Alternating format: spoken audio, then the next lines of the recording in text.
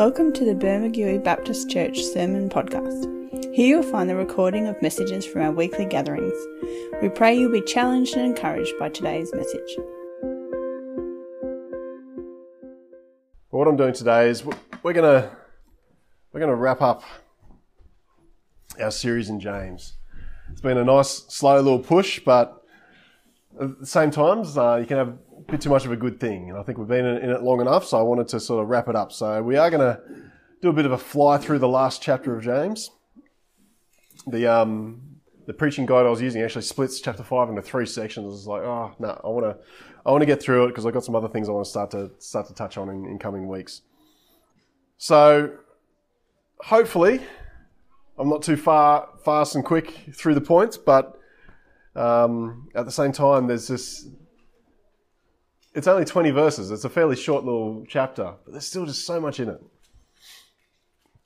So I hope you can keep up. But depending on your Bibles, if you're looking through the NIV, which actually I wanted to use today, so I'm going to put down my New Living Translation. I'm going to use NIV for anyone that's following. But depending on the way your Bible's laid out, the last chapter of James will split into 3 sections. It's almost like, I guess you'd almost say 3 paragraphs. And what he's doing there, he's actually, as we've seen throughout the whole book of James, he's just short, fast, and to the point. And he's just addressing different needs. So the same thing almost happens again here in chapter 5. And you can almost say he's addressing 5 different audiences. He sort of highlights 5 different groups. You know, the first section starts, now listen, you rich people. And then the next little section says, be patient then, brothers and sisters. And the last little section starts out with, is anyone? So the whole time he's addressing people, and you could almost start to tune out a little bit, going, well, maybe that one's not for me because he's not addressing me in that one. But the point I want to make, I guess, as we go through these ones is that, these audiences aren't exclusive.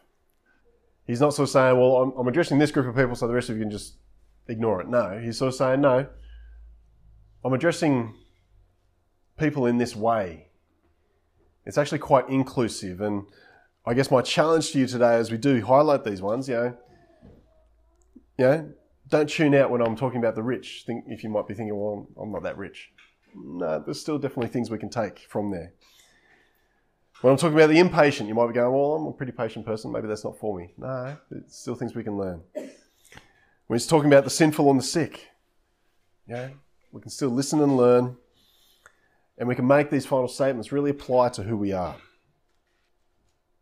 So we are just going to read our way through it. So I was going to read the first 6 chapters, so 1 to 6. So this is out of the NIV. It says, now listen, you rich people, weep and wail because of the misery that is coming on you. Your wealth has rotted, and moths have eaten your clothes. Your gold and silver have corroded, and their corrosion will testify against you and eat your flesh like fire. You've hoarded wealth in the last days. Look, the wages you failed to pay the workers who mowed your fields are crying out against you. The cries of the harvesters have reached the ears of the Lord Almighty. You have lived on earth in luxury and in self-indulgence. You have fattened yourselves in the days of slaughter. You have condemned and murdered the innocent ones who are not opposing you. So typical James, he doesn't hold back. He just goes, come on, big slap up the side of the head. And this section can almost group people where you got some sort of saying, well, I don't have money, so that must mean this isn't about me, and so I'm a bit more spiritual and a bit better off than others. And the opposite response might be making people a bit defensive. It's like, oh, but it's okay to have money, isn't it? It's okay to save and that sort of thing.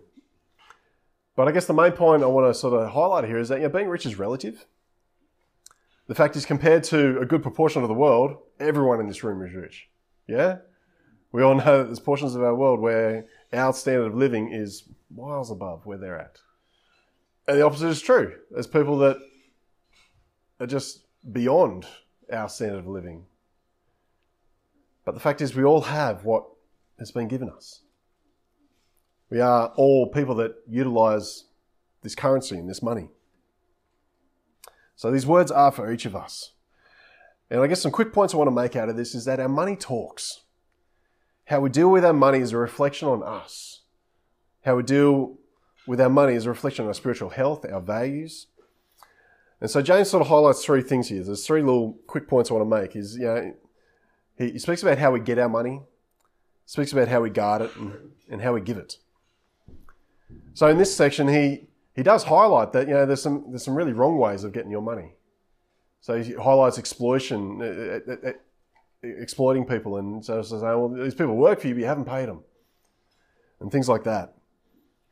And what James is really sort of saying is, whatever you do for your money, make sure it's honest. Make sure there's integrity in that. Don't be deceptive or lie about it. Your gold and silver will testify against you. And the fact is, according to Scripture, we will be held accountable to our actions. And so the way we earn money obviously is the same. So how we get it is important. How we guard it. How we guard our money is also revealing. James is describing someone here who's hoarding they're guarding their wealth. But there's a little quote in the notes here that said, "Guarded wealth promises joy, but brings only misery." And the fact is that it's a notion that's highlighted in Scripture. In Luke 12, chapter 21 onwards, is a parable about the rich man. How he sort of goes, "Oh no, I've got more stuff, so I'll just build bigger sheds and bigger grain stores." And God shows up that night and says, "You're ridiculous. You're going to die tonight." So there's nothing wrong with money. There's nothing wrong with saving. But we've also got to check our priorities. Why are we saving it? Because then really what it boils down to is what we do with our money. How do we give it? How do we use it? Some people give their money to themselves and self-indulgence, while others give it to the Lord to advance His kingdom. So what does your money say? This isn't a sermon on money. That's what I'm wanting to do actually fairly soon. But in this small section, that's what James is really asking. So say, come on, what's your money say about you? Does it say, get me any way you can, guard me and hold me tight and keep me and clutch me? Or does your money say, give me away to others in the service of Jesus Christ? So let that question ponder in your mind for a little bit. What does money say? What does your money say about you? Let's jump into the next section. Chapter 7 onwards. Be patient then, my brothers and sisters, until the Lord's coming. See how the farmer waits for the land to yield its valuable crop, patiently waiting for the autumn and spring rains. You too, be patient and stand firm, because the Lord's coming is near. Don't grumble against one another, brothers and sisters, or you will be judged. The judge is standing at the door. Brothers and sisters, be an example of patience in the face of suffering. Take the prophets who spoke in the name of the Lord. As you know, we count as blessed those who have persevered. You have heard of Job's perseverance and have seen what the Lord finally brought about. The Lord is full of compassion and mercy. Above all, my brothers and sisters, do not swear, not by heaven or by earth or anything else. All you need to say is a simple yes or no. Otherwise, you will be condemned. What James is sharing here is just a real snapshot on proper perspective of patience. Because, patience is hard. Some of us are better at it than others, but I'll tell you what, even those that appear to be very patient, like a lot of people have commented on me with the way I deal with kids in the school and things like that. "Oh, Chris, you're so patient." It's like, well, in this setting, yeah, probably. But there's other settings I'm not. I'm sure Prudence would attest to this if she was out here. There's moments where I'm just like, come on, just want it done. Usually with myself and usually with technology and things like that, I actually get impatient with it. I'm just like, come on, I know you should be working faster than this. So we all have to deal with that. We all know that feeling of being impatient. But the problem with that is that when we're impatient, it draws us to sort of make presumptions and sort of go, "Oh, well, I'm not sure why I'm waiting. I'm not sure what's going to happen in the end of all this, so I'm going to sort of jump the gun a little bit." And what James is highlighting here is that, particularly in the church and amongst believers, this presumption led to people sort of jumping to conclusions when it comes to the topic of the second coming of Christ. And so what James is sort of dealing with here, because the fact is the notion of the return of Christ has been there since he left. The fact is, the angels said the moment when he left, the angels appeared to the disciples and the people that were gathered there at his ascension. And they said, why are you looking up at the clouds? He's gone, but know that he's going to come back. They sowed that seed from the very beginning. But in that in-between, that time where we need that patience, what James is saying is that we need to not just focus on what's beyond, but use it as time to focus on what's going on inside, on what's within. So again, the guide I used gave some titles. So the first one was Look Up, Be Calm. It starts with this opening line, be patient, and brothers and sisters, until the Lord's coming. These predictions of Christ's return are nothing new. Every major world event seems to bring a new wave of teaching and preachers sort of say, maybe this is pointing to this or that sort of thing.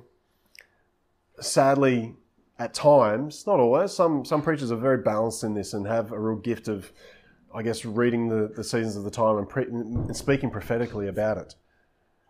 But others lose their credibility because they jump the gun and say, it means this and Jesus is going to come back in 5 years. It's like, well, we don't know that. We don't. But what James is sort of saying, hey, we know this promise is here and we know there's tough times and we can look at that and go, well, where on the timeline are we? But he just reminds us, make sure you stay patient. You stay patient. The farmer has to wait for his crops to grow. You can't just make them grow faster, can he? Be patient. And just be calm in that. Just know that the promise is there. But he's calling us to be patient. So we look up, awaiting Christ, but we also need to look in. Because when we have to wait, it can stir an irritation, it can store frustration. And there's a potential for us to become bitter and resentful during those times. So in verse 8 there it says, be patient and stand firm. Be patient and stand firm. That word there for stand firm in the Greek, it's an active term to prop up or to strengthen something. And so James says, the way we do this is don't grumble. Don't let that irritation get to you and outflow in your response to each other. Don't grumble against each other. Until the Lord's return, we must stay calm, but we stand firm against that leading of the flesh to lash out or to be irritated or to cause us to sin, basically. So let's make sure we're being calm, that we're looking inside and being clean. The next one is, let's make sure we're challenged by those before us. So James calls his readers back to Job. He says, no, think of the prophets and all that they went through. Think of Job and his perseverance. If you're familiar with the story of Job, he got hammered. Didn't he? He did. He lost everything. Lost all his wealth. He lost his children. He lost his health. But he persevered and he just knew that somewhere in there God was at work. And that perseverance paid off. And so James is just saying, no, just know that there's been people before you that have gone through the tough times and they've come out the other side. And whether they've come out the other side, this side of eternity or the other side of eternity, doesn't actually really matter. But let's be challenged by those that went before us. If they can do it, we can do it. Job was just another human, just like us. He was. There's nothing special about him. So let's be challenged by that. The last one is, let's make sure we stay consistent. There's this little topic here where he sort of says, don't swear. He's not talking about profanity. He's talking about, these oaths that we make. And again, that's a reflection of what Jesus taught, isn't it? Matthew 5:34-37, he speaks about, do not swear at all, neither by heaven or earth, or by God's throne, or by Jerusalem, or even by the great King. Do not swear by your head, for you cannot even make one hair on your head white or black. Simply let your yes be yes and your no be no. So James is basically reminding us, or saying, no, just say what you mean. Do what you say you're going to do. Be consistent. It's a message that we all need to hear, isn't it? So that's the second part. What's this third audience that he's wanting to say. I love how it's open with, is anyone? Is anyone? He's talking to all of us here. The fact is, let me read it and then I'll go into my notes. So verse 13, it says, is anyone among you in trouble? Let them pray. Is anyone happy? Let them sing songs of praise. Is anyone among you sick? Let them call the elders of the church to pray over them and anoint them with oil in the name of the Lord. And the prayer offered in faith will make the sick person well, and the Lord will raise them up. If they have sinned, they will be forgiven. Therefore confess your sins to each other and pray for each other so that you may be healed. The prayer of a righteous person is powerful and effective. Elijah was a human being, even as we are. He prayed earnestly that it would not rain, and it did not rain on the land for 3.5 years. Again he prayed, and the heavens gave rain, and the earth produced its crops. My brothers and sisters, if one of you should wander from the truth, and someone should bring that person back, remember this: whoever turns a sinner away from the error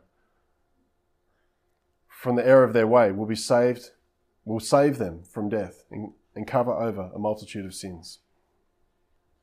James is just addressing all of us here. He's addressing humanity. And he's highlighting the fact that we live in a world of hurt. We live in a world of pain. But we can go into this world with a message of hope. So James is describing a situation. He's describing that there's mountaintops and valleys, there's sunshine and there's rain, there's happiness and heartache.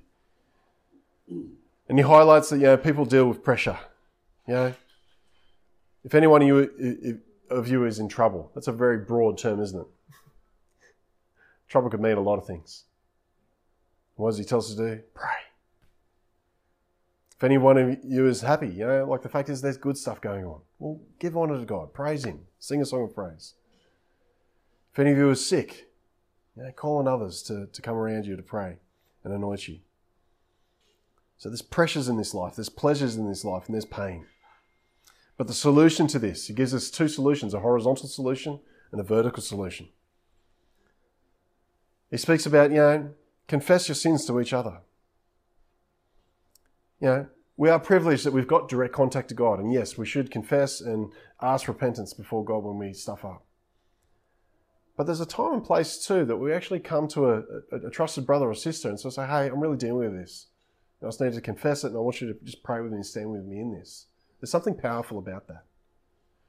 I know this full well in my own life, and I'm happy to speak about this as a topic that I'm not afraid, because I guess the power that it held over me was because I held it in secret.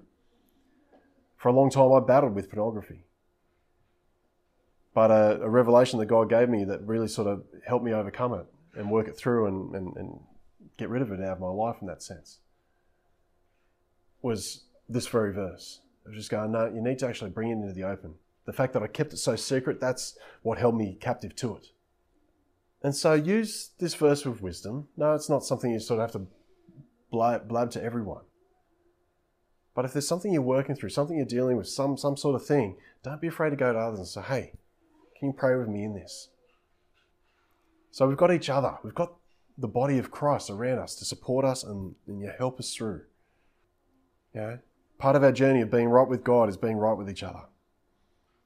That confessing your sin to each other might be just sort of saying, hey, can you forgive me because I've actually been a bit annoyed at you for whatever, or,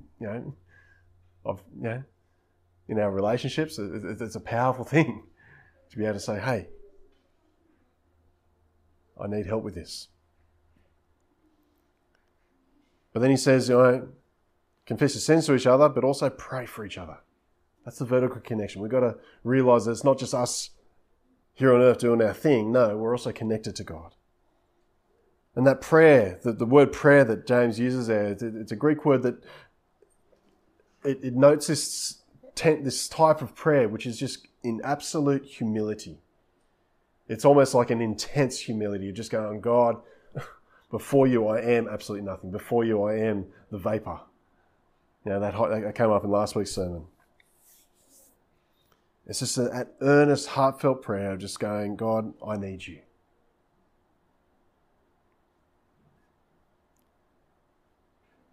And the way he sort of says it is it's just make a practice of it. Don't wait until things are too tough. As the need arises, just do it. Always be praying for each other. And I love the fact that we're a praying church. Not only do we pray corporately, but I've seen, after service, before services, people are sort of sick, and I've seen people say, hey, let's pray. And that's a good thing. It's a good thing. I just want to read this quote. I've sort of touched on it a little bit. But it says, the word James uses for prayer in James is a word that means a humble begging or a plea or petition. It is the most humble word for prayer in Greek. This prayer is neither to order God to do this or that, nor claiming this or that. It suggests the picture of a needy man with his head bowed in humility, asking for help. Humble prayer is approached with integrity. It is the prayer of a righteous man.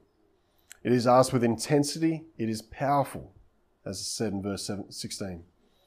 It is answered with immensity. It is effective.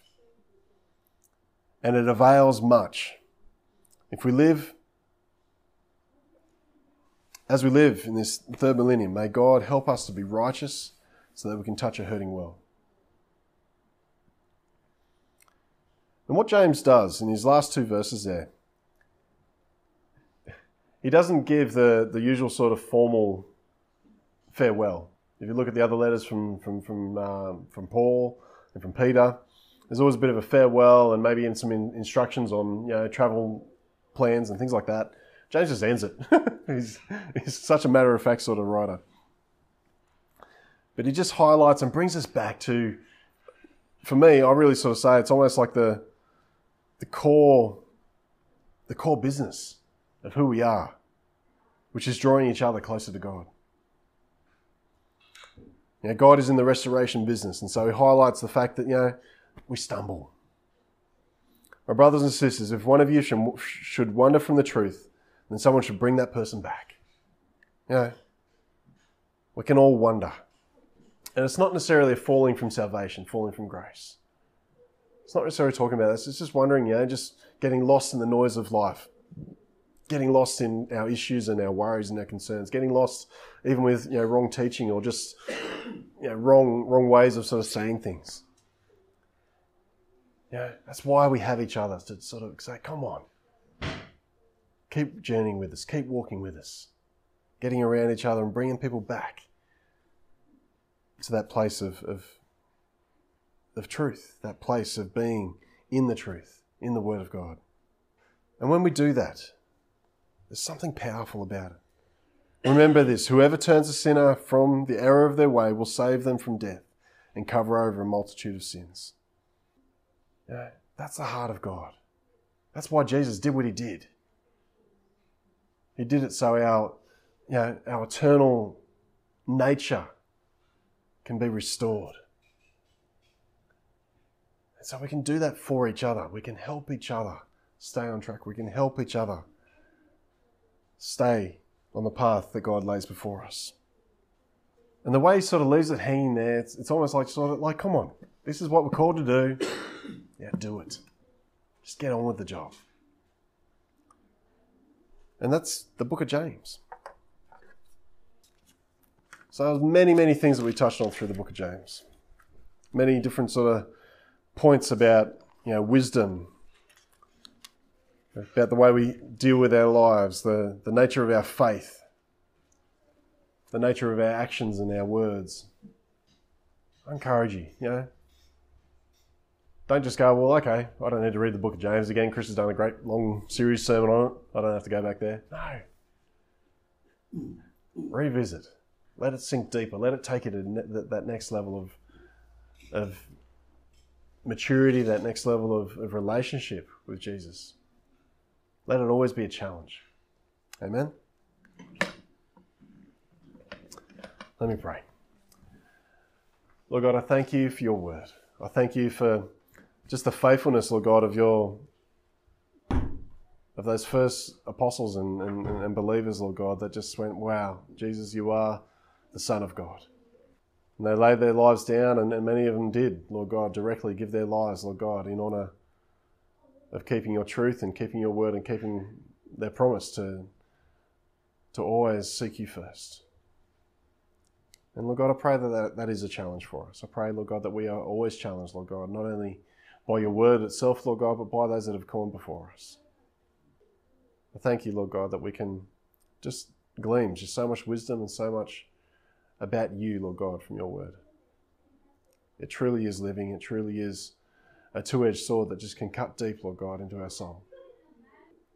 But we thank you for that. We thank you that your desire is not to just leave us where we are, leave us broken and unsettled, Lord God. Your desire is to see us whole. Your desire is to see us grow in just faith and confidence and that hope in you. I thank you for everyone here, and I thank you just for the privilege it is, Lord God, to teach and to bring your word, Lord God, to this church. In Jesus' name, amen.